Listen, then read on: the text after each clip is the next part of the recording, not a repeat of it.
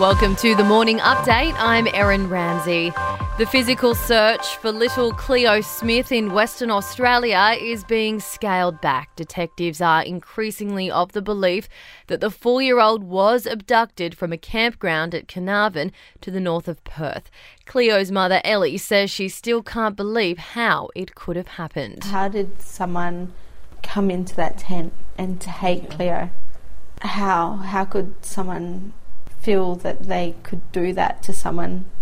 How could someone take a child? The federal cabinet is expected to formally announce the approval of Australia's 2050 net zero emissions target. The Prime Minister will head to Glasgow at the end of the week for a global climate summit. The Nationals struck a deal with Scott Morrison to support the plan, including the return of Keith Pitt to the cabinet as Resources Minister. Mr Morrison told Parliament Australia's already reduced carbon pollution levels by 20%. When Australia reduces emissions and Australian farmers and those in rural and regional Australia do the heavy lifting, I think they should expect this place, Mr Speaker, to respect them. A date is due to be announced for the reopening of borders between Victoria and New South Wales from the 1st of November. It's expected fully vaccinated Melbourne residents will get free access into New South Wales. And a third Melbourne fan has been jailed in Western Australia for attending the AFL Grand Final. The 32-year-old man used altered documents to secure a border pass into WA.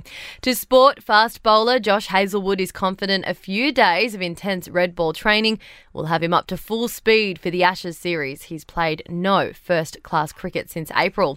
The Matildas are being warned not to be overconfident going into their second match against Brazil tonight in Sydney after their 3-1 victory on Saturday.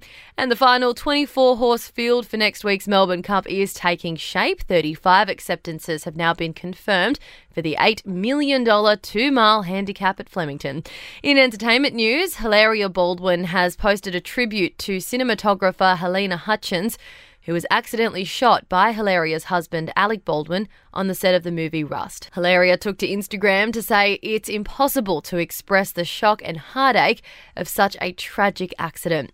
Chrissy Teigen has revealed that the family take her late son's ashes with them whenever they travel. The chef and her singer husband, John Lennon, lost their newborn son, Jack, in September last year. And a pair of Michael Jordan's old trainers have sold for nearly $1.5 million at auction. The Nike Air ships were worn by the NBA superstar early in his career with the Chicago Bulls in 1984. That's your latest from the Nova podcast team. We'll see you this afternoon for another episode of The Update.